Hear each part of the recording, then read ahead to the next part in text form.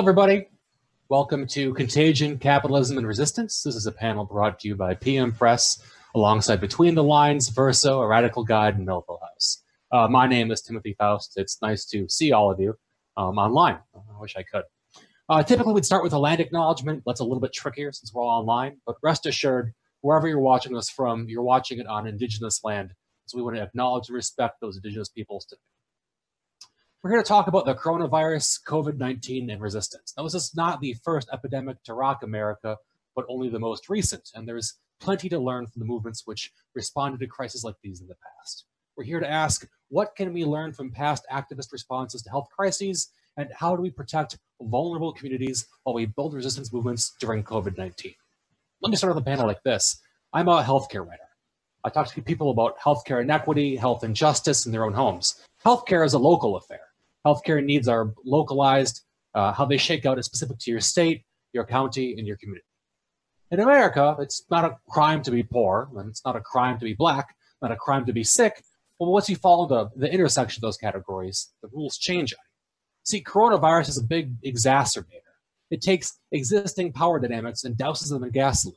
People who are already being punished for being sick, or punished for being poor, or punished for being black or brown or indigenous are seeing their suffering compounded. That's not a coincidence. It's not a coincidence that black communities are disproportionately bearing the brunt of COVID deaths, just like it's not a coincidence that the workers most exposed during a pandemic happen to be some of the lowest paid. Just like it's not a coincidence that social distancing in black neighborhoods and white neighborhoods are being policed differently. Just like it's not a coincidence that black children die at much higher rates than white children. Just like it's not a coincidence that poor men have life expectancies 15 years shorter than those of rich men. COVID is just tracing and retracing the boundaries of health and justice in America, which sucks big time. Makes you feel small and afraid, and by the nature of a response to it, isolated. But it's not the first epidemic in America. It's not the first plague on earth. It has predecessors. And by studying those predecessors and how they exacerbated or were exacerbated the power relations of capitalism, we can start to put together an idea of what we do now.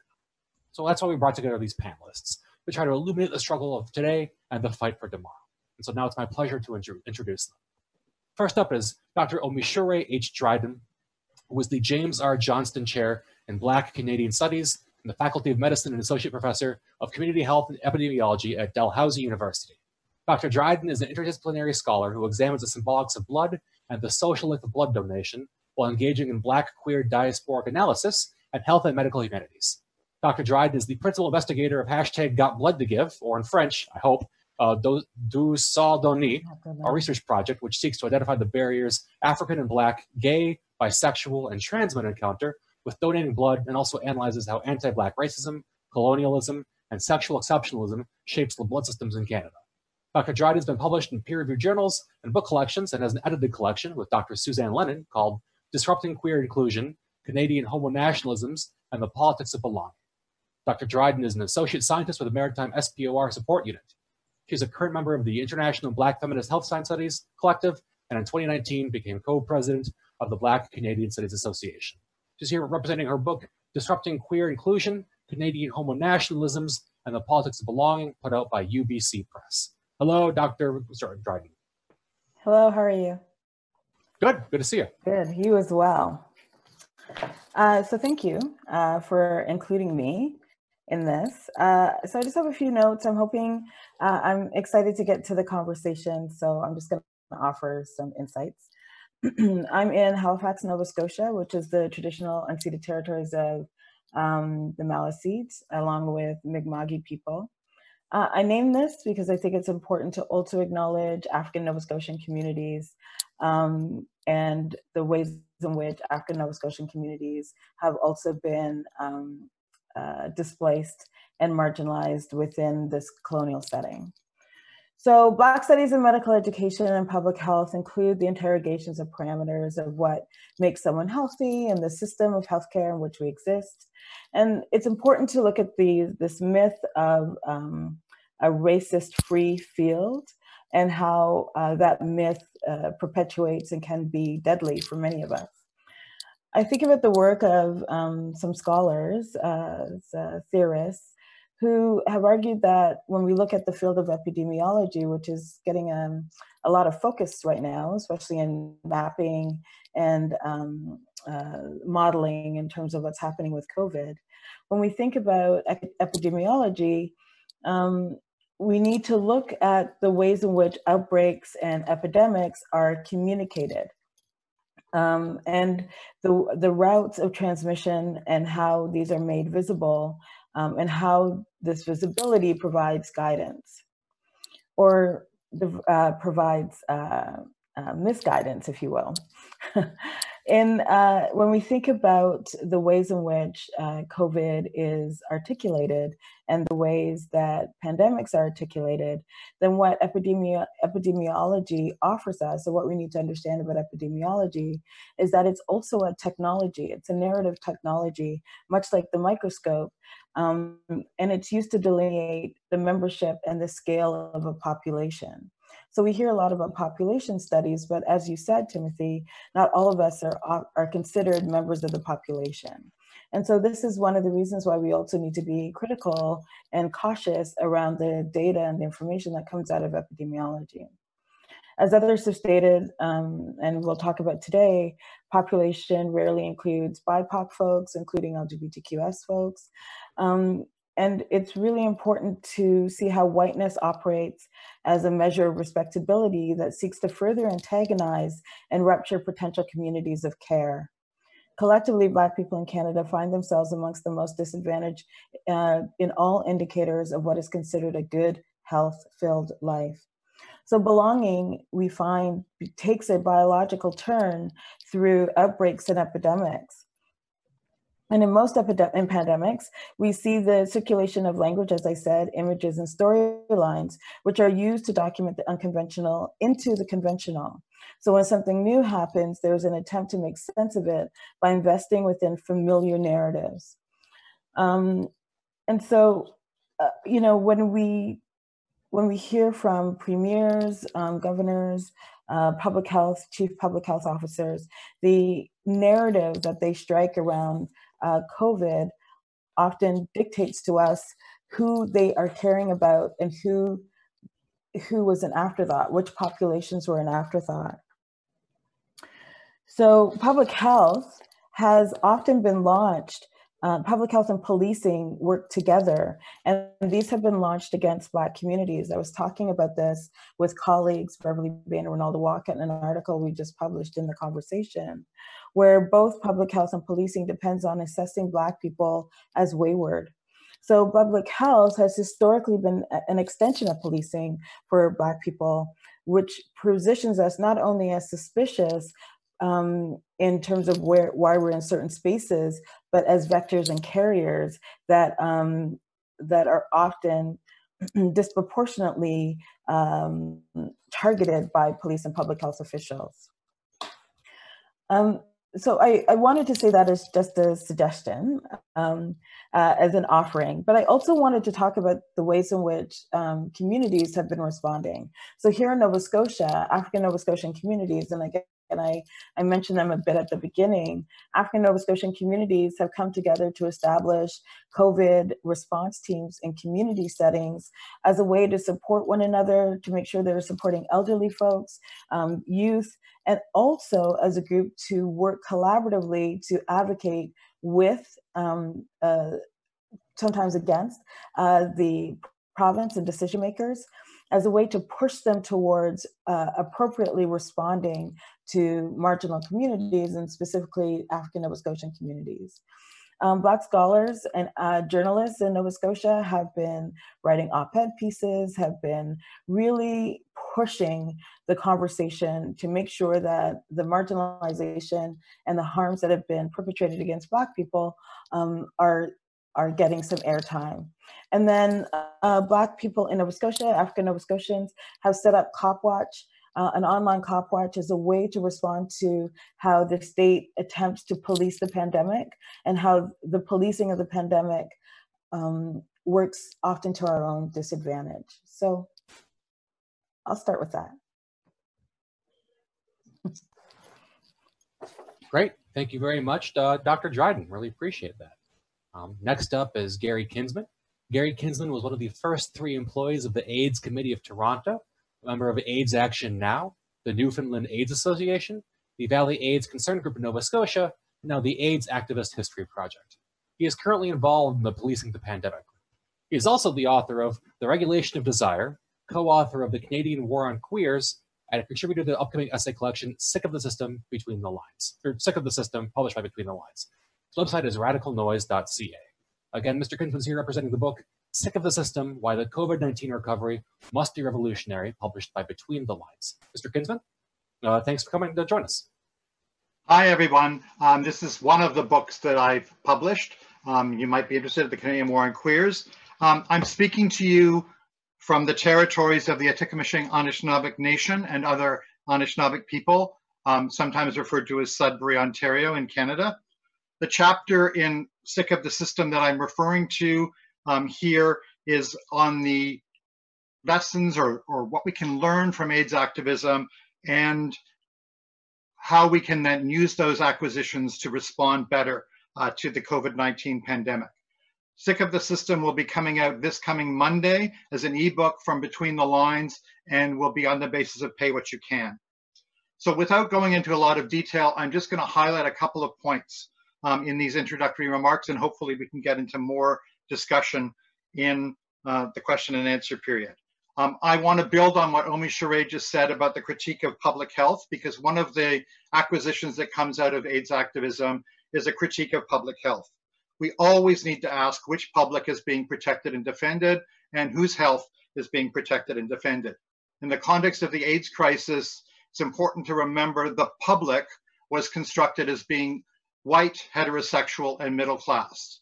And those people who were excluded from that public included men who had sex with men, Haitians, and other people of color, including the racist construction of African AIDS, drug users, sex workers, and other groups. All of those groups had discrimination and stigmatization organized against them. Just like in the context of COVID-19, people who are identified as being of Asian descent have had violence, harassment, and stigmatization organized against them.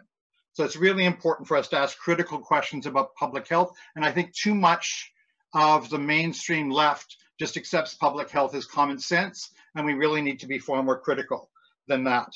Now, in the current context of COVID-19, certain groups of people are also being defined as expendable. There were years during which no action was taken around AIDS and HIV because it was only considered to be affecting the expendable populations that I just mentioned.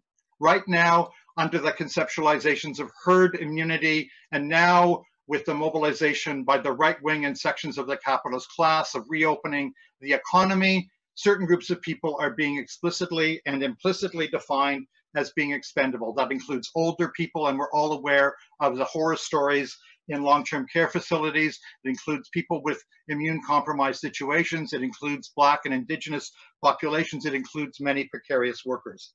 We need to argue in response that none of these groups of people are expendable, no life is expendable, and we need to mobilize in very different ways. Now, there's specific problems with aspects of public health that I'm not going to go into in these introductory remarks, besides mentioning problems with the notion of social distancing, problems with stay at home, problems with everyone should be washing their hands all the time when many people don't have access to water or clean water. Lots of problems there. I also want to highlight the global dimensions of the COVID-19 crisis. And in the context of the AIDS crisis, we argued quite actively for the need to transfer resources to countries in the global south if AIDS was actually going to be addressed. Right now, we need to argue quite strongly for the cancellation of the global debt that many countries in the global south face. And we also need to argue for the transfer of resources to the global south. I want to spend my remaining time talking about the impact of this on our movements and struggles.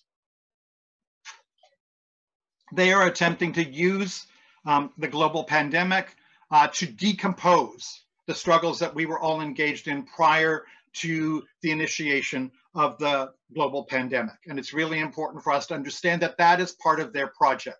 Perhaps it's most clear in relationship to some indigenous struggles, and this is happening globally, where resource extraction capitalism is being defined as essential, and all of those projects are being pushed rapidly ahead in a situation in which they endanger Indigenous people's health, but also in which it's far more difficult for Indigenous people and their allies to respond effectively to these campaigns. And I think that's important for us to recognize. But more hopefully, I think we also have to see that there's a recomposition of forms of struggle. I think Omi Shere was just talking about some of these in the Nova Scotian context. And this is important to both keep alive what we learned from our movements before COVID-19, but also what we're learning right now. This includes the transformation, the modification of more traditional forms of struggle, including strikes, wildcats, walkouts, hunger strikes, like the successful hunger strike that occurred just outside Montreal of people in the Laval detention facility, which led to many of those people being released from the Laval detention facility. It includes what happened in Toronto, Ontario yesterday, where people, anti-poverty activists and other activists basically formed a blockade with physical distancing to prevent a tent city encampment of homeless people from being taken down by the city. There's new forms of struggles, car cavalcades, car blockades, an explosion of the use of social media with all of its limitations. But I also want to stress the development of mutual aid and social solidarity networks that are once again emphasizing caring labor, social reproduction labor, which has to be at the heart of how we build new forms of life after the COVID-19 endemic is over. We need to be preparing for when we can return to the streets in massive numbers, when we can organize in relationship to direct democracy and direct action, once again, in a more effective way. We need to be planning our response to their attempts to impose deep levels of austerity on us after the COVID-19 crisis is over. And we need to not get trapped simply within defensive struggles, defending what we had before.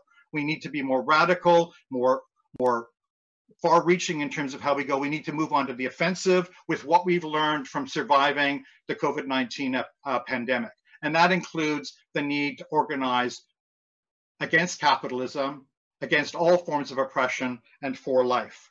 So I think I'm going to leave it there. Thank you for hearing me, and hopefully we'll have a great discussion. Thank you very much, Mr. Kinsman. That was fantastic. Seeing lots of snaps and claps in the other presenters' video feeds. Our third panelist is L.A. Kaufman. L.A. Kaufman has spent more than 30 years immersed in radical movements as a participant, strategist, journalist, and observer. She's been called a virtuoso organizer by journalist Scott Sherman for her role in saving community gardens and public libraries in New York City from development. Kaufman coordinated the grassroots mobilizing efforts for the huge protests against the Iraq War in 2003 and 2004. Her writings on American radicalism and social movements history have been published in The Nation, N+1, The Baffler, and many other outlets. Ms. Kaufman, thanks for joining us. Thank you. It's a pleasure to be here. I want to start by picking up on the land acknowledgement. I'm on Lenape land as we talk now. And as a descendant of European settlers, I can't help but think about how the history of this land and the history of pandemics are intertwined, and that the first 50 European settlements along the east coast of North America were all on villages that were vacated because of the spread of disease.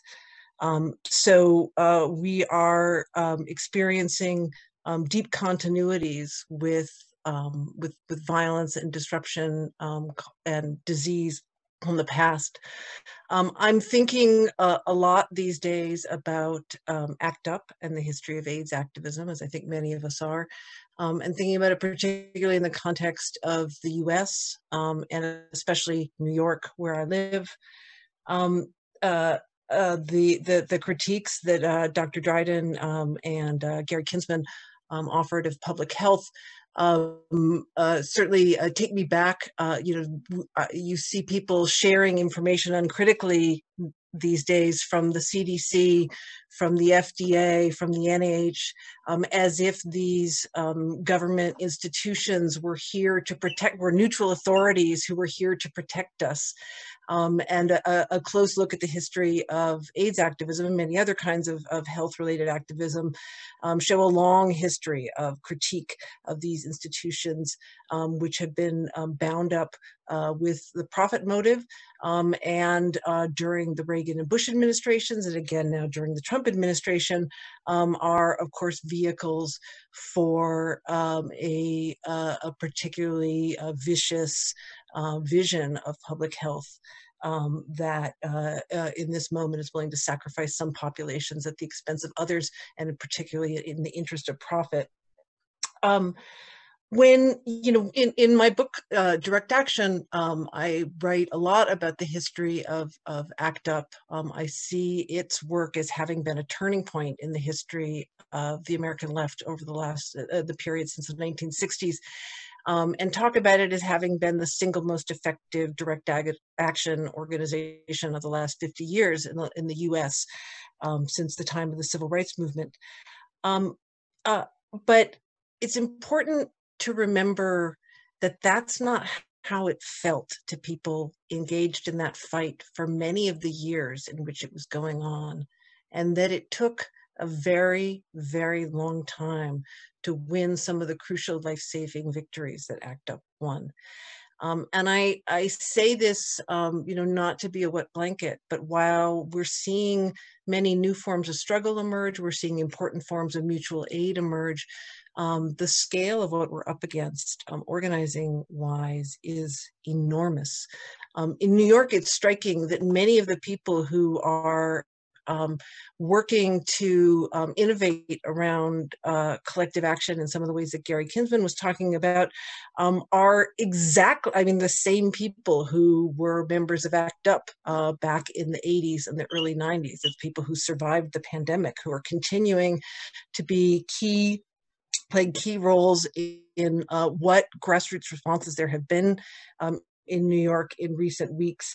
Groups like Reclaim Pride, Rise and Resist, Vocal New York, Housing Works have been trying to continue both mutual aid and advocacy works in ways that are socially distanced and safe. Reclaim Pride just had its attempted press conference over the weekend completely shut down by the NYPD and the mayor for saying it violated social distancing rules, even though other events have been going on and people can wait in line at Home Depot in Manhattan and Trader Joe's. But this press conference, which is condemning the partnership that New York City allowed with Samaritan's Purse, which is a viciously homophobic, fundamentalist organization that opened a temporary field hospital in Central Park. So that press conference was completely shut down. It's one of the great ironies of this time in the United States. The 18 months after Donald Trump took office in January 2017, witnessed the highest levels of protest participation that we've ever seen in the United States in any comparable period. And now we're in a moment where, yes, people are doing these car caravans or they're doing these socially distanced protests, but we need to be honest. It's not like when ACT UP went and shut down the FDA or shut down the National Institutes of Health with huge numbers of angry queer bodies blockading these institutions in order to demand change. This time, the tools that we have right now, it's not clear what impact we're going to be able to have in the short run. And I think people need to really be thinking strategically over the long run. Which brings me to my final point, which is one of the things when I look back at ACT UP and its overall extremely effective history of activism, there was one big gap, and it was characteristic of a lot of direct action movements in the US throughout this period, which is that it mainly ignored the electoral realm. Now, of course, they would do things like they would disrupt candidate speeches or have protests outside the convention. I'm not saying ACT UP ignored the US electoral cycle altogether. But as many people on the left came to an awakening in the last few years of the importance of new ways of engaging in electoral work for all of its limitations. That's why so many radicals flooded into the Bernie Sanders campaign, was seeing that this could be an important vehicle. And In 2020, it's going to be crucial that we find ways to engage in getting Donald Trump voted out of office and in getting all of his enablers and collaborators that we can voted out of office. And that's a different political organizing project than the direct action work that ACT UP did, and that was so important and effective during the AIDS epidemic. So as we are thinking creatively about new forms of struggle, we have to think as well about how we engage in old forms of activism, ones that people have found to be impoverished and limited for good reasons, but that are essential and necessary now. Thank you very much, Ms. Kaufman. And I forgot to mention Ellie Kaufman. I get to see everybody's snaps and claps. I wish we could see them. And everybody could see them, but unfortunately only I have the camera that looks at all the panelists. I forgot to mention Ms. Kaufman's book. It's called Direct Action, Protest and the Reinvention of American Radicalism, published by Verso. And our fourth panelist is Dr. Peter Linebaugh. Peter Linebaugh is a child of empire, schooled in London, Cattaraugus, Washington, D.C., Bonn, and Karachi. He taught at Harvard University and Attica Penitentiary, at New York University and the Federal Penitentiary in Marion, Illinois. He used to edit Zero Work and was a member of the Midnight Notes Collective. He's the author of Stop Thief, The London Hanged, The Many-Headed Hydra with Marcus Reddiker, and the Magna Carta Manifesto, and introductions to versatile selection of Thomas Paine's writings, and PM's new edition of E.P. Thompson's William Morris, Romantic Revolutionary. He lives in the region of the Great Lakes and works at the University of Toledo in Ohio. And his book, he's representing, is The Incomplete, True, Authentic, and Wonderful History of May Day, published by PM Press. Dr. Linebaugh, thanks for joining us. Yeah, this is the book about May Day. Its incomplete nature, which we added a few more pages just the other day. It's great to hear the news from north of the USA border, from Canada. And I love hearing from Nova Scotia. I'm an 18th century historian, so the story of the Trelawney Maroons going to Nova Scotia and then moving on, the most international experience and people of the Atlantic world. That's back in the 18th century. Oh boy, it's so exciting, and I'm quite honored to be among such activists and authors. There's so much to respond to. I do, in keeping, want to say that I'm speaking from Ann Arbor, Michigan, near to Canada, a part really of a common ecological and historical region of the Potawatomi, the Miami, the Ojibwe, who helped us this year at Earth Day and then May Day. So we're thinking of our past in a new way. How did people live? How did indigenous people live? Before the period that L.A. Kaufman reminded us of the massive genocidal pandemics that visited Mexico in the 16th century, when 200 million were killed, turning the common lands of arable agriculture, of subsistence, into ranches for meat farming. That's Mexico, in the 16th century. And then for what's called New England now, and part of the Northeast, so-called USA, where May Day started, in Quincy, Massachusetts in 1627, the first maypole was put up with indigenous people, with riffraff from England, with African-American people. That's 1627. That's May Day. Most of us know the Haymarket story. But there were so few indigenous people because already the invaders had been preceded by measles, by germs, which made the way for the settler invasion of Massachusetts.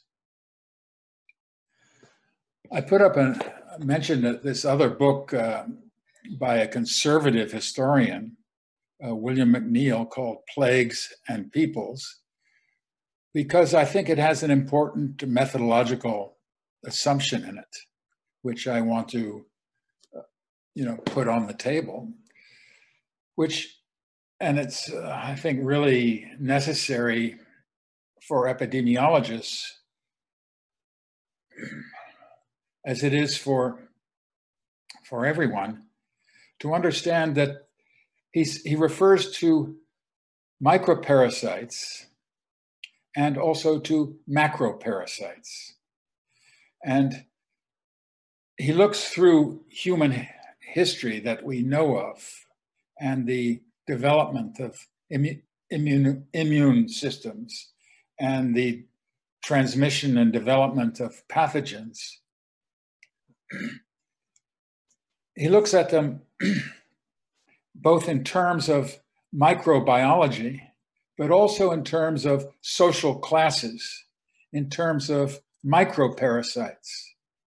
And I think this is essential for us to understand that we're not speaking of like a human nature or we're all humans of different sorts, but to understand that there are some humans who profit off of others, and that this is essential to understanding the transmission of diseases.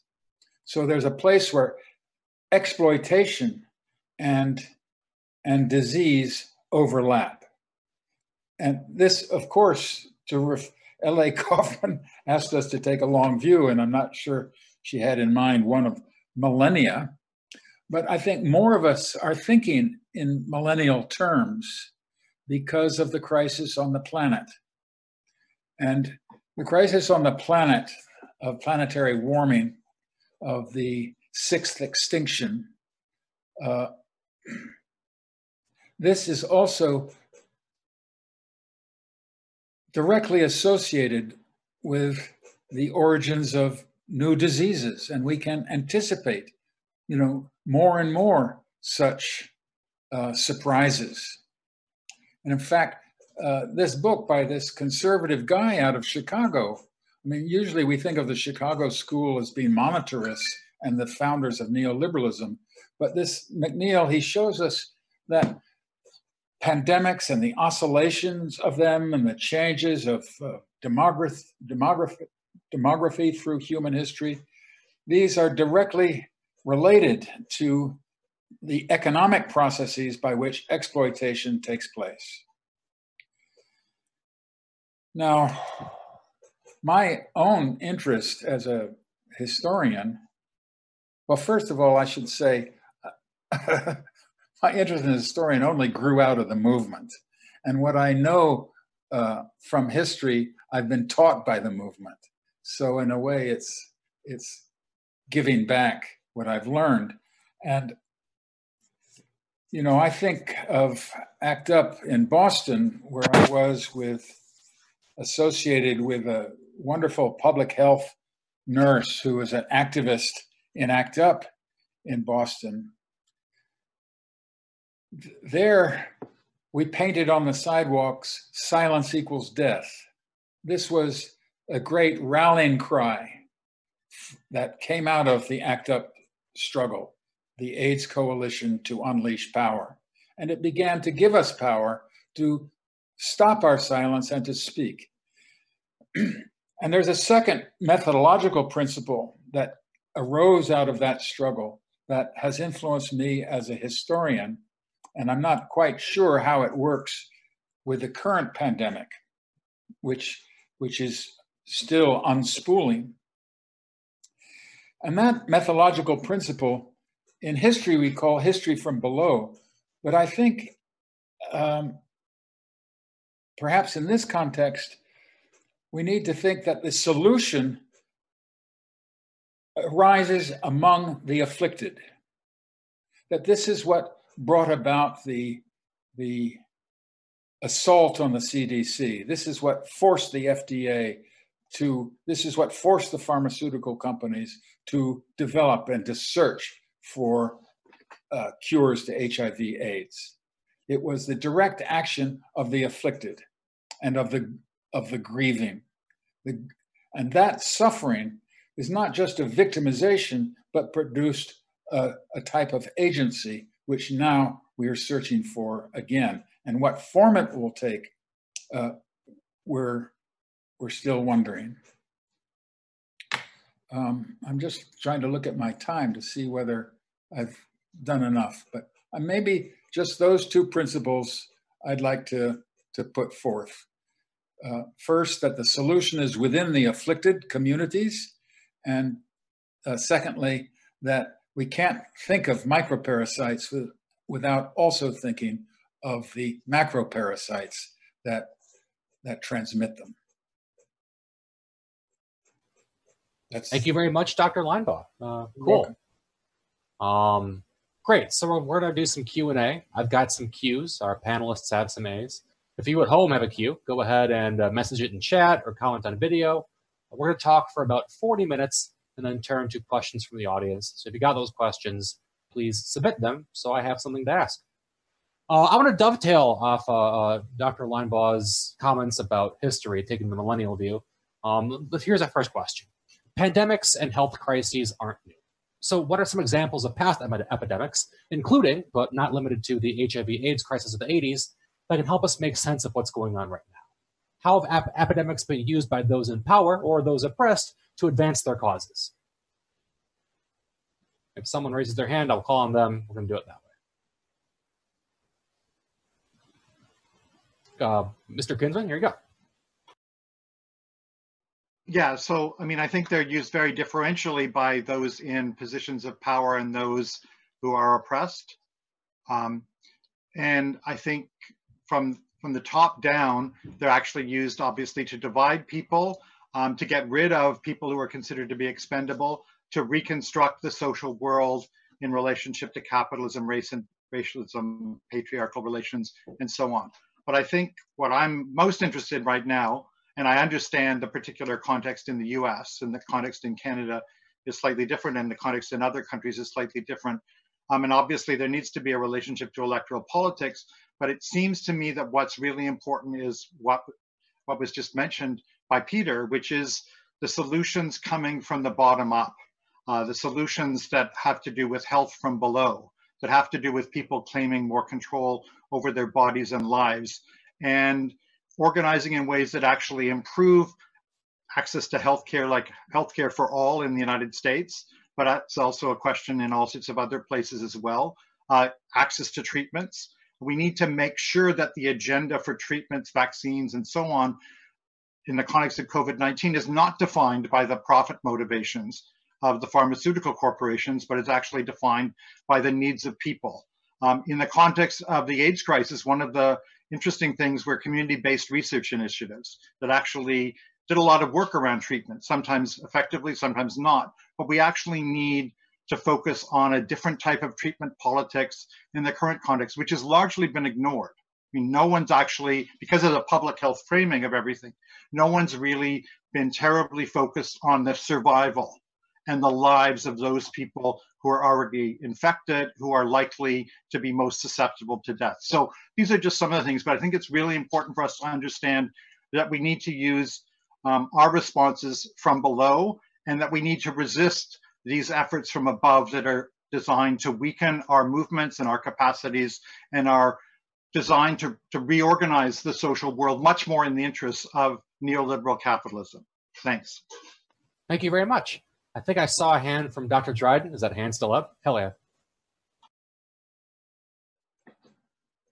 Oh, you're on mute. Mike, yes. You know, I think we can learn a lot from Typhoid Mary Mellon, and the ways in which typhoid was responded to and how public health developed around her, and the very early on how public health, this outbreak, this disease, this virus that was being transmitted was met with surveillance, incarceration, a racialization as well.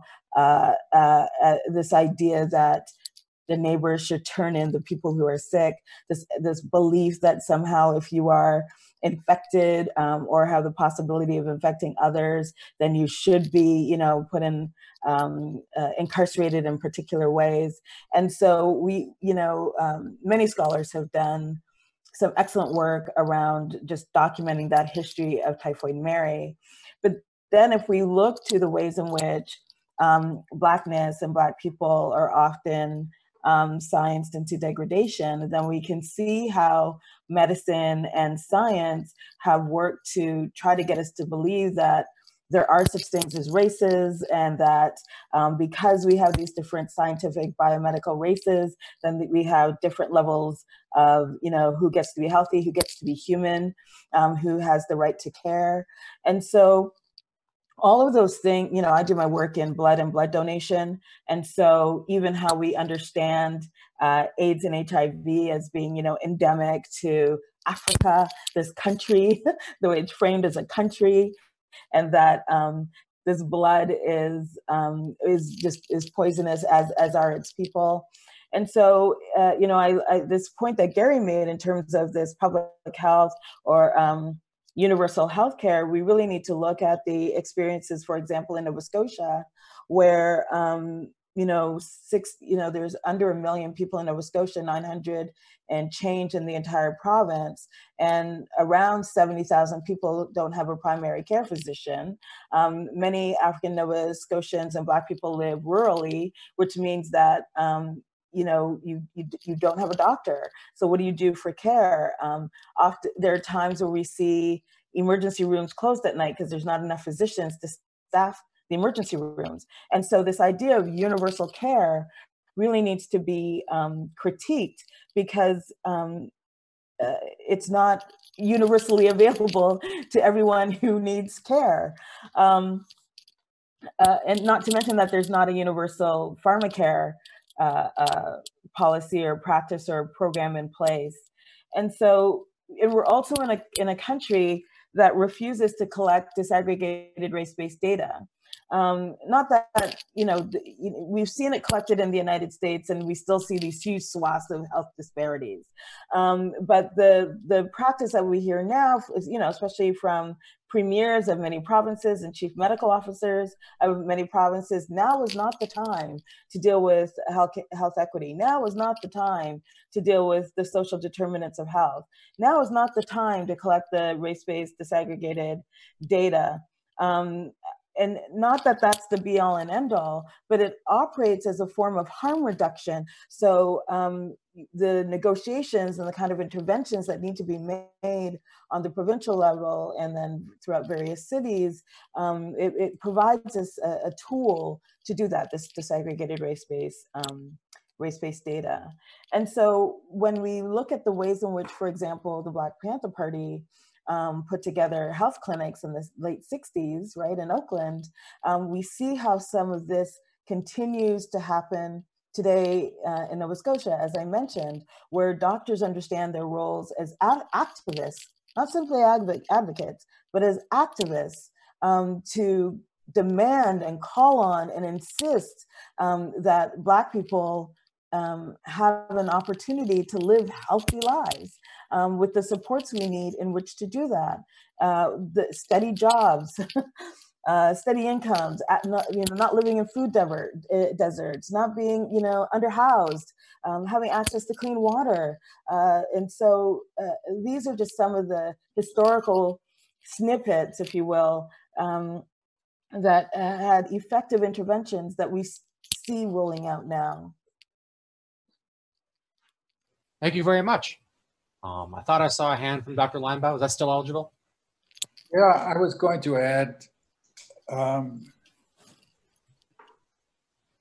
that following the 1918-1919 influenza epidemic, there were some, we need to see that in a historical context of the Bolshevik Revolution the year before. The intervention by the USA, the UK to destroy the communist project in 1918 and 1919, the same time as the influenza epidemic. I'm speaking of the growth of the KKK. I'm speaking of the formation of the Nazis. I'm speaking of reactions, I think, that were formed by the fears and anxieties of the so-called Spanish flu at the time, of this, which was a result of the war, of course, epidemiologically. But the rise of an anti-colonial struggle in India, in Kenya, in Belize, the hope for trade unionists and workers, the IWW, met a vicious white supremacist repression that colored the world in the 1920s. And that I think that the discussion now often goes back to that period of 1918, 1919, just because of the flu. But we need to remember it was followed by this very severe reaction, racist, homophobic, patriarchal.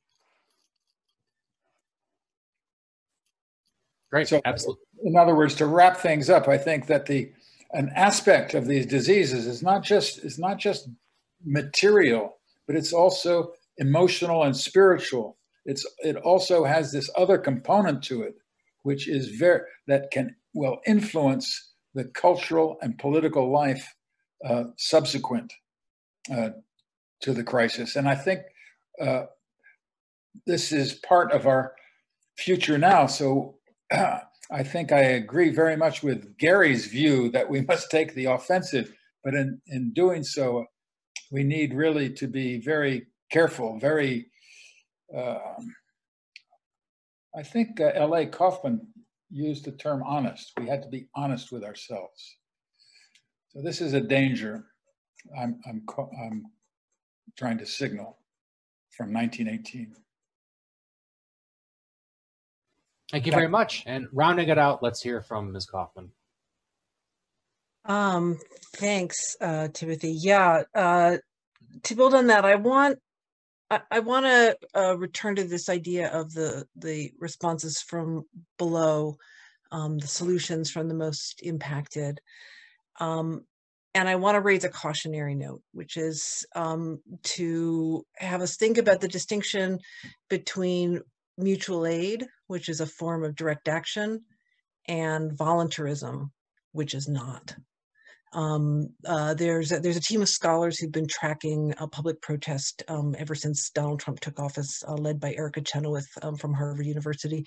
And they have a taxonomy that they developed of collective action in the time of COVID. And they've come up with a taxonomy of like 100 different forms of collective action. And I look at them, and some of them, there's a distinction to be made. I think Dr. Dryden was pointed by invoking the idea of the Black Panthers, the breakfast programs and the health clinics that the Black Panthers established. Much like many other radical mutual aid projects, they offer a direct solution to a problem, but they do so in a way that embodies and encapsulates a sharp critique of the existing order and that calls for institutional change.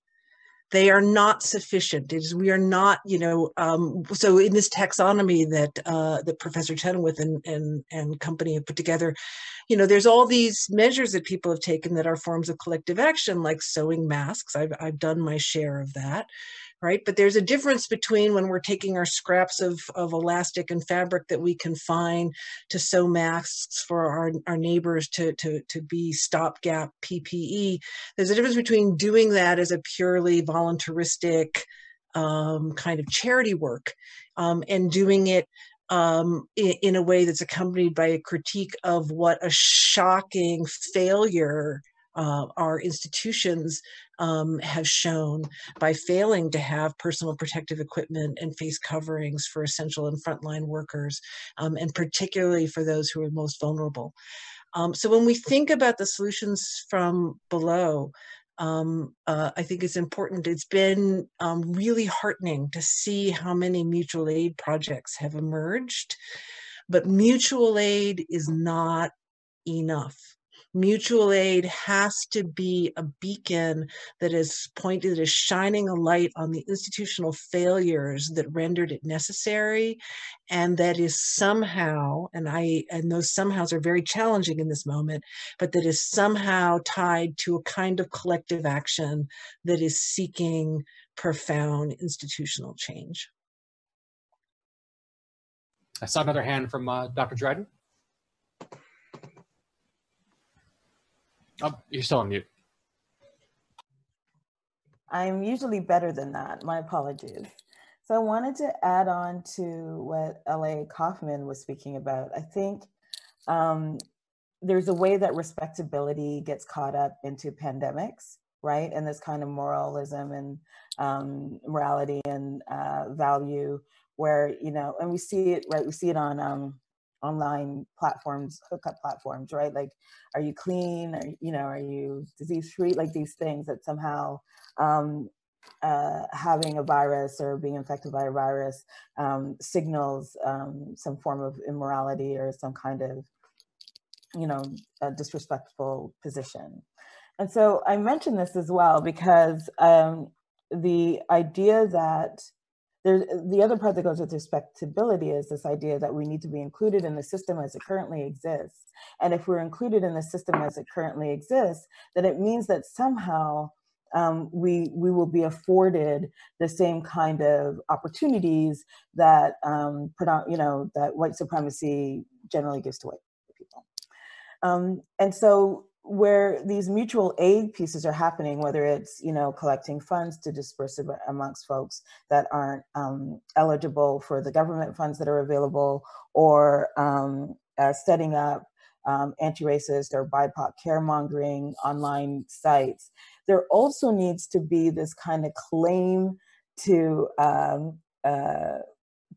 all things that are not respectable as a way to disrupt this idea that there's only, that the population, that the only population we need to worry about are those who are victimed by those who aren't doing the right thing. And so we see in Nova Scotia and other places where Black people are named and outed as being being dangerous and not following the physical distancing or not following the public health states of emergency, and it's because that they are not following these things that they are now the danger, they are now the vectors and the carriers that are bringing the disease, you know, to predominantly white communities. And this push to be like, you know, we need to name the postal codes of sites of clusters so we know who those codes are.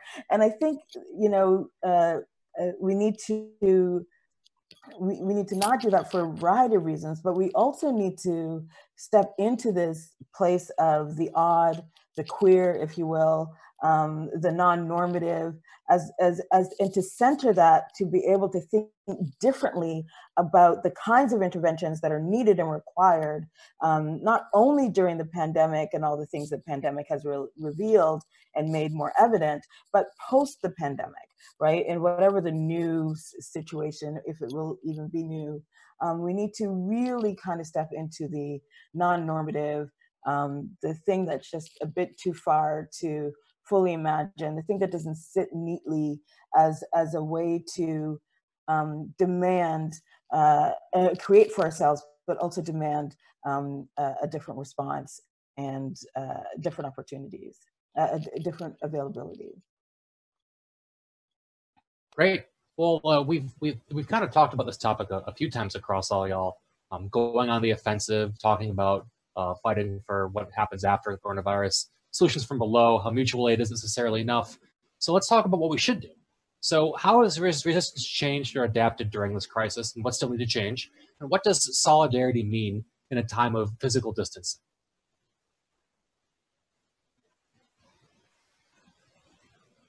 Ms. Kaufman? I mean, It's really too early to answer that question in any definitive way. We're still in a very early experimental phase of response, and people are traumatized and sheltering at home. There's all kinds of factors that are limiting collective response. So it's early, and that that somewhat discouraging comment I made earlier about like remembering that it took ACT UP a while. There's a flip side to that as well, which is that we have time still to think and to innovate. One thing that jumps out at me, of course, is that the economic dislocations that have happened as a result of this pandemic have given certain categories of exploited, undervalued workers greater leverage than they had in the past. And so we are seeing the classic tool of the strike, or of the withdrawal of consent, the withdrawal of labor, the withdrawal of participation, has an added power in some sectors right now. And so the organizing that has been taking place, for instance, among Amazon workers, is extremely important, and extremely important in its own right, but also extremely important as a model of collective power in this time. But I think we don't know yet what forms of powerful disruptive action are going to be possible in this era for those who are not in those strategic positions. And I think that, to go back to that contrast I cited earlier of, we had a period in the early period of the Trump administration where we had more street protests than at any prior time in US history. And then right now, who's out on the streets having large protests? It's the anti-lockdown protests that have been encouraged tacitly by Trump, and that have been organized by a whole variety of far-right organizations. There's really nowhere else in the world where that is happening in the way that it is in the U.S. There was an anti-lockdown protest in Stuttgart the day before yesterday that drew 5,000 people. That's associated with the far right in Germany. There have been one or two others. There have been, there are a handful of smaller actions in the UK. Of course, Jair Bolsonaro in Brazil has been encouraging protests against state lockdown orders. But that's a somewhat different dynamic. I think we can, of course, people can do their Twitter storms, and they can do phone jams, and there's, all kinds of tactics that are available to people, but we haven't really figured this one out yet. We haven't figured out, I have nothing but praise and respect for the folks I know. Again, some of these folks who are, who are living in their second pandemic, folks I know in New York who've been out doing banner actions in front of some of the hardest hit hospitals, and some in front of some of the big morgues, in this landscape of death that is the landscape of New York City now, doing these powerful, visually powerful, socially distanced banner actions. But those are intrinsically do not have the disruptive power that is necessary for direct action to actually catalyze lasting change. So I think we're in a moment where we need to be sitting deeply with those questions, looking widely for possibilities, and recognizing that it's almost like having a disability mindset.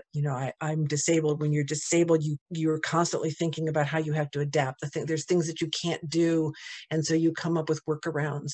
And it's almost as if we have to have that kind of disability justice framework for thinking about direct action in this time. Thank you very much. I saw a hand from Mr. Kinsman. Yes, thanks for those comments.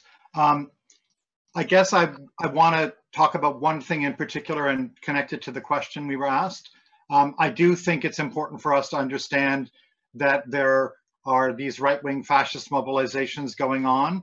In the Canadian context, I don't think they've managed to attract more than 50 people, and they've not got the same media attention as in the US. But I mean, these are going to be happening globally, and in some ways, they're ways of pushing forward the reopen the economy position coming from people like Trump and sections of the capitalist class, and certainly some sections of the Conservative Party in Canada and so on. That's not really what I wanted to focus on. What I wanted to focus on was one thing that's very different from the AIDS crisis, which is that because of the way in which the pandemic has emerged, it's actually the authority of public health officials that people are largely relying on, which has an awful lot of problems to it. In the context of the AIDS HIV crisis, we were actually able to develop safe sex, safe practices from the bottom up.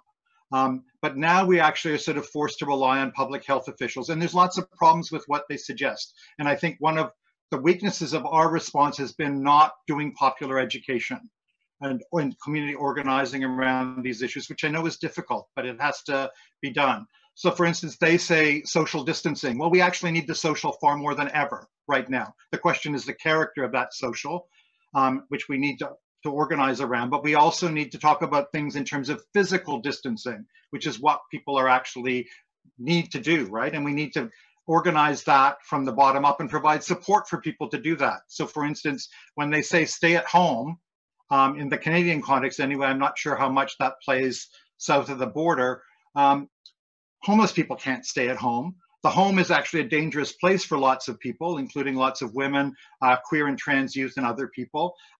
There's lots of people who also don't have homes, who are in institutions, who are in very, very dangerous situations. And even though some people in long-term care facilities might refer to them as their homes, they're actually in a very precarious situation. And I think we actually need to challenge the public-private divide. We need to actually organize for public spaces that are available for people to engage safely in physical distancing. But the way in which it's been organized so far is to sort of try to push people back into the private realm, which is supposedly identified with safety. So that raises a whole series of questions. But what it means for us is I think we have to link solidarity in the context of COVID-19 with community organizing, popular education that actually supports people engaging in physical distancing.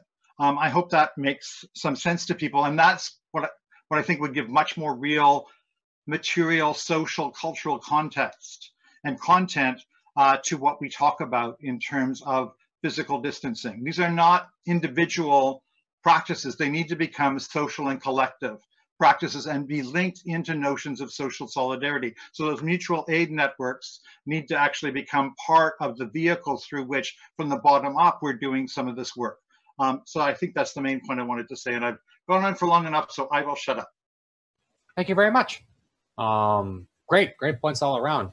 I think, man, we could have another hour and a half conversation about public health and what public means in the public health framework and how that's defined.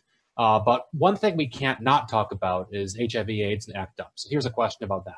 Some of the most vibrant activism in the last half century came in response to the HIV/AIDS epidemic in the face of great indifference from the state and much of the medical establishment.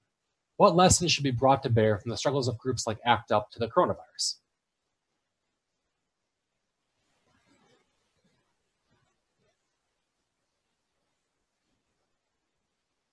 Mr. Kinsman? I did notice that Peter wanted to talk about the last question. So I don't know how you want to deal with that, because I'd certainly be interested in hearing what he has to say. But just sorry about that. Do you want to do that and then come back? Yeah, let's do that. Question? Okay. Sorry, I have 4 windows open and I'm missing some of the hands that go up. Dr. Linebaugh, mic's to you. Yeah, thank you, Gary. I had my hand up only because I wanted to say, I'm wondering what is an essential worker? What work is now essential? And the work that's essential is to look after one another. It's the nursing, it's the doctors, it's the health. And I think even now the highest reaches of power have been forced to use this expression, the essential worker. And I believe this might be a starting point for us, that it refers to the whole realm of who's looking after us. Who are the homemakers, the parents? So this nursing, and to me, it goes right back to the formation of the USA and the UK, which were formed to privatize. The USA was formed in the midst of the yellow fever epidemic, when settlers were drunk with whiskey. And the people who nursed and buried the dead were Richard Allen and Absalom Jones. These were former slaves who provided the essential labor in 1793, 1794, and the formation of the African Methodist Episcopal Church, perhaps the most long-standing mutual aid society in the USA. Or I said the USA, I should say Turtle Island. Anyway, Gary, that's all I wanted to say, is that the question of who and what is essential has been raised. Great, thank you very much. And I saw a hand from LA. Yeah, well, the flip side of what Peter Linebaugh was just talking about of essential workers, I think immediately of the title of David Graeber's most recent book, Bullshit Jobs. Part of what this time is revealing to us is how many jobs are bullshit jobs. That the flip side of the essential work is all the inessential work that has been part of this planet-destroying stage of capitalism. And you know, when we think about you know, openings for creative rethinking in this time, certainly as people talk about as ideas of universal basic income grow greater currency, and as we think about all of those kinds of care work, as people are turning to planning to raise their own food this season to a greater degree, and we're thinking of a different kind of home economy. I don't want to be starrily optimistic about it, but I think this has thrown into relief how many jobs are in fact fundamentally not just inessential but harmful to life and the planet. On the question you raised about the lessons from ACT UP and the lessons of organizing, I'm going in a little, we've talked about that a fair bit, but going in a tangent from the mutual aid, one thing that's really striking to me about the mutual aid pods that people have been setting up is the way in which, even in this socially distanced moment, people in many communities are connecting with their physical neighbors to a degree that they had not done, where you know, people, whether they're setting up like a little WhatsApp group or they're going around and they're putting pieces of paper under the door and creating these mutual aid pods, they it is an infrastructure, you know, for all the insufficiencies I pointed to early on mutual aid that's purely voluntaristic.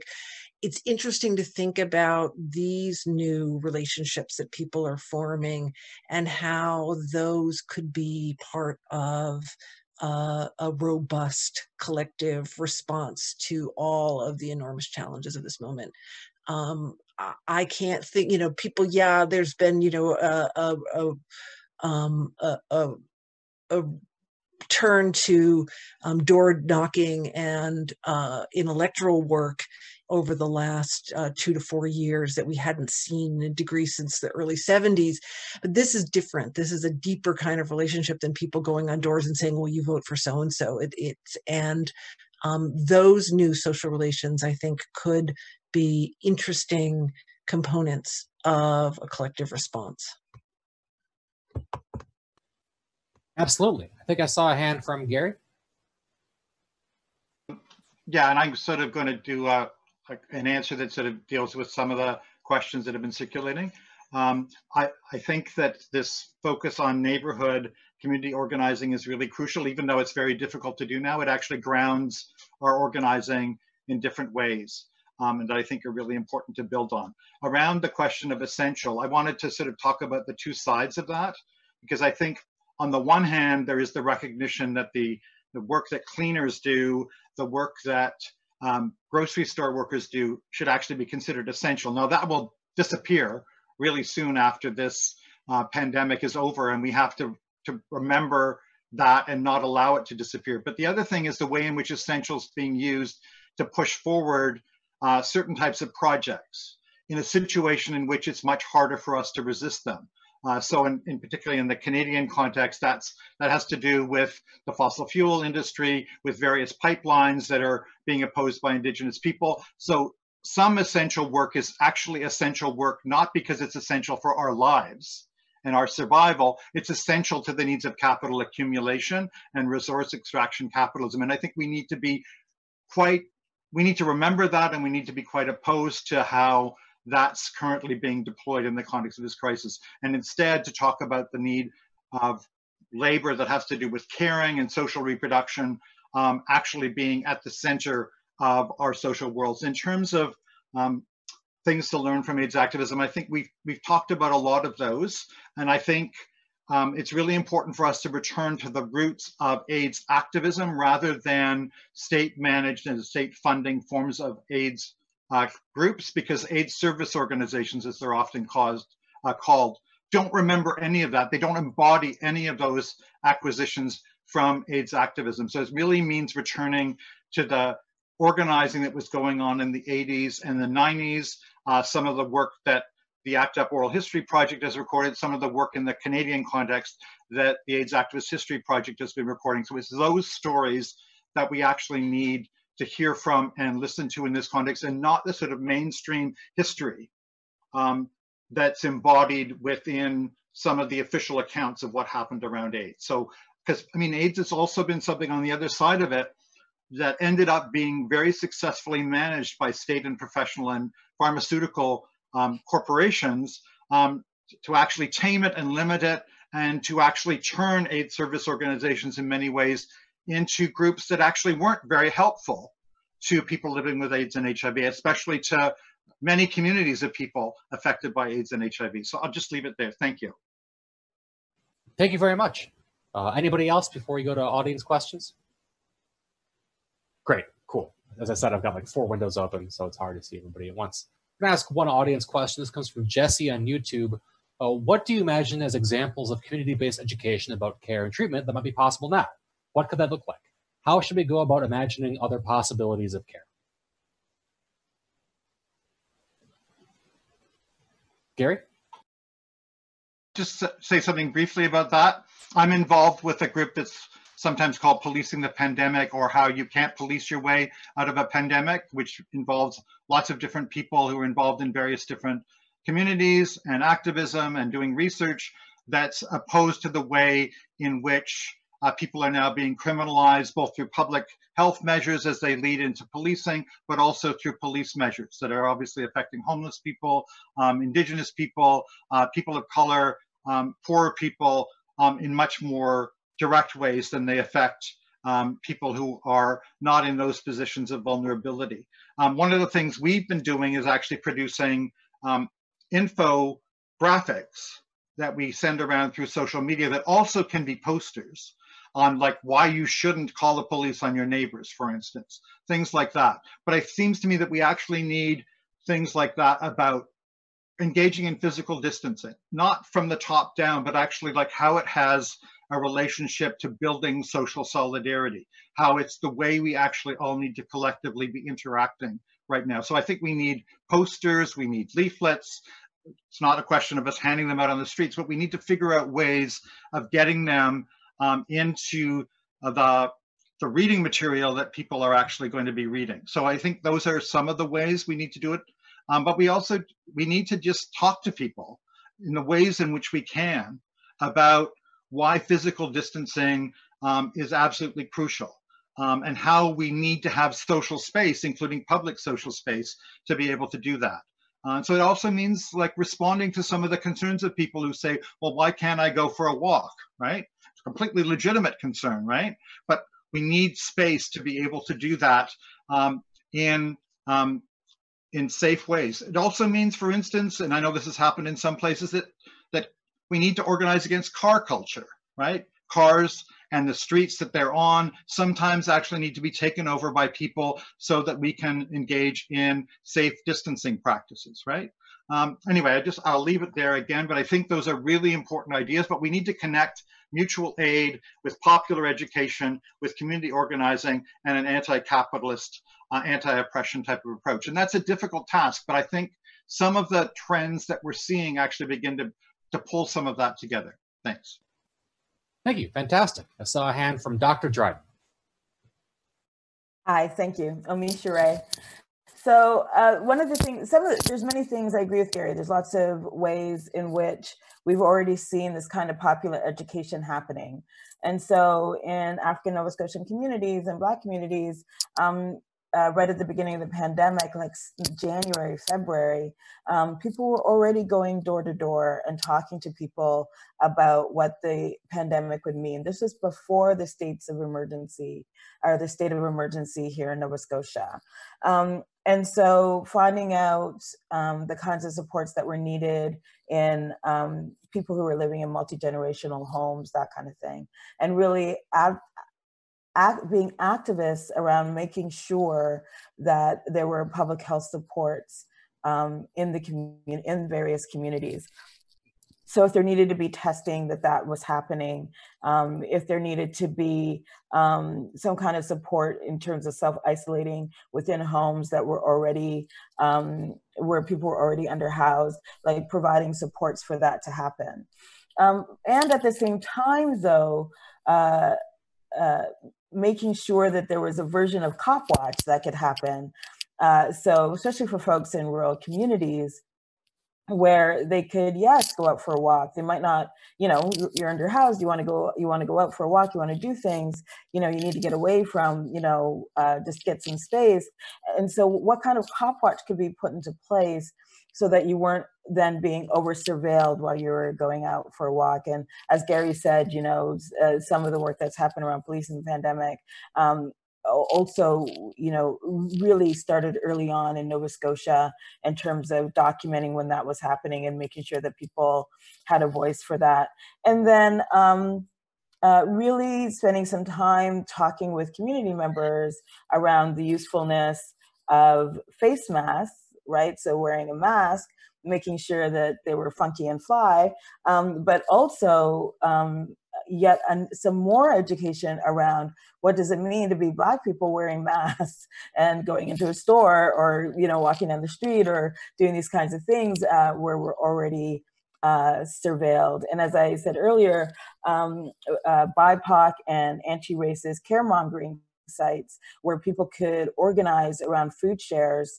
I know in Toronto there was food share, good box, food share pieces that were already in place, but then kick that up to make sure that people who lost their jobs, so many of us lost their jobs, still had access to some income. And then the kind of work that, and food, and then the kind of work that went into canceling rent and making sure that people didn't get kicked out of their homes because they didn't have the funds to pay rent. So a lot of this grassroots, and I'm going to call it grassroots, on the ground, phone calls, what do you need? How are we going to do this? Hop in the car, drop stuff off, check in. I know some people call like Skype into other people's homes as a way to try and engage children, so single parents can have a bit of a break or feel supported. Like, these are the kinds of things that I call grassroots that have really sprung up and were in existence, became more in existence, and I hope will continue to be in existence once some of these states of emergency are relaxed or ended. Great, fantastic. We have 10 minutes left, so I'm going to jump ahead to our last question. It's a real softball. Lastly, we've all got a lot of time on our hands. What books or other works would you recommend right now, whether to inspire hope, educate, or entertain?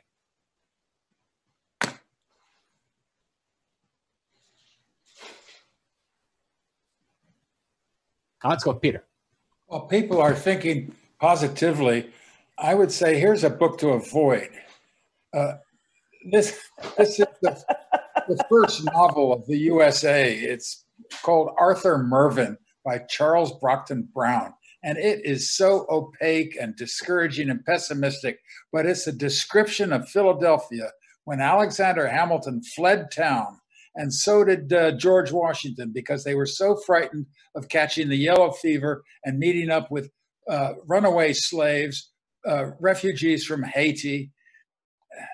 Yeah, so this is a novel right at the time, at the birth of the USA, which again I think is past its sell-by date. And earlier, when LA was talking about mutual aid showing a beacon of light upon the institutions that are no longer serving us, I would say I would include the USA in that.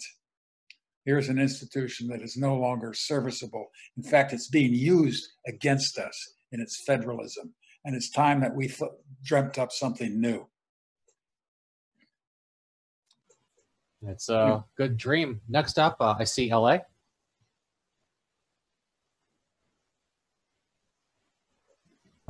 Oops, I was muted. In the public education vein, I would love to, first of all, I would love to see some of those posters, Gary, that you were mentioning, that Policing the Pandemic has produced. I think it makes me think a lot about the agitprop of ACT UP, which was one of its most powerful interventions. So if you can find it somewhere, it's no longer in print. Hang on, I don't have it all the way on the screen. AIDS Demographics. Which is this wonderful book edited by Douglas Crimp with Adam Rolston, that came out, that is a compilation of some of the best graphic design work that ACT UP did, with its wheat pasting and stickering and postering campaigns. And it also has a wonderful cultural analysis of how and why these interventions were so powerful and disruptive. Great recommendation. Thank you very much. All right, let's take it to Gary. Yeah, one thing is, first of all, I wanted to take up an assumption in the question around people who have lots of time on their hands. I think that's only for some people. I think for homeless people, for lots of people in various different communities, they're in survival mode.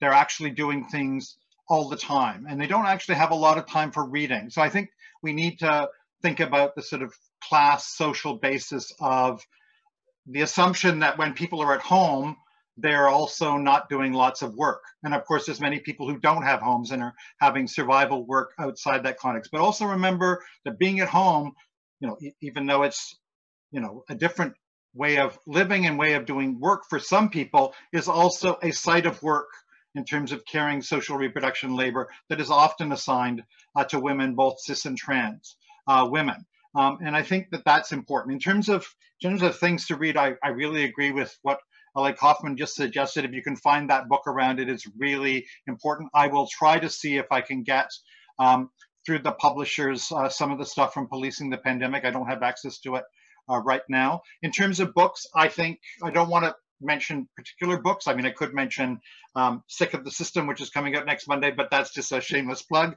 so I won't say anything more about that. But I think that we need to be reading, anti-racist work, climate justice work, anti-capitalist work. We need to be recovering the histories of various groups of people who've engaged in this, but I also want to put in a plug for utopian and maybe science fiction type materials. I mean, there's numerous people that people could be looking at there, because I think this is actually a time to open up thinking about alternatives to the current order that we find ourselves in. And sometimes that can be found in nonfiction, but sometimes fiction can actually be a really useful way of conveying that. Thanks. Thank you very much, Gary. And thanks for the call, and that's a really good point. Last up, Amisha. Hi. Oh my gosh, why do you ask us to name books? There's going to be people we forget, and then we're going to get the text messages, or they're going to shade us on Twitter.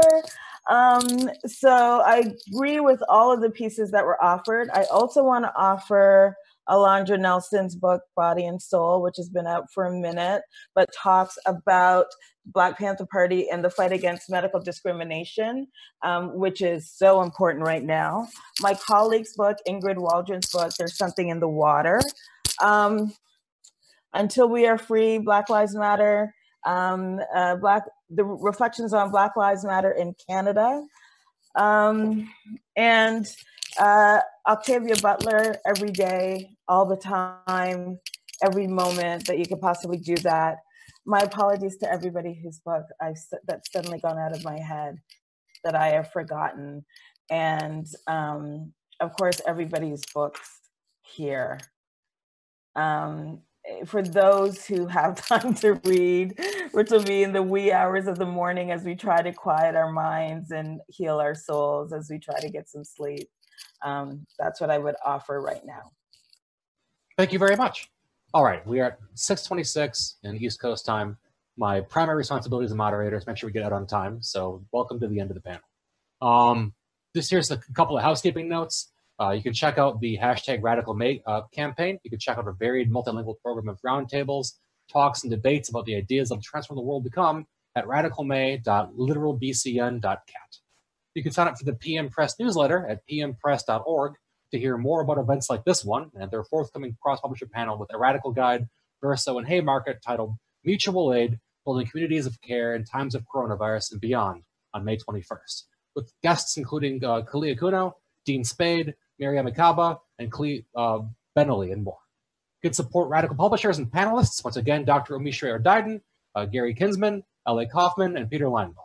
And thanks again to our sponsors, Between the Lines, Verso, Melville House, PM Press, and A Radical Guide. 6:27, I've made it.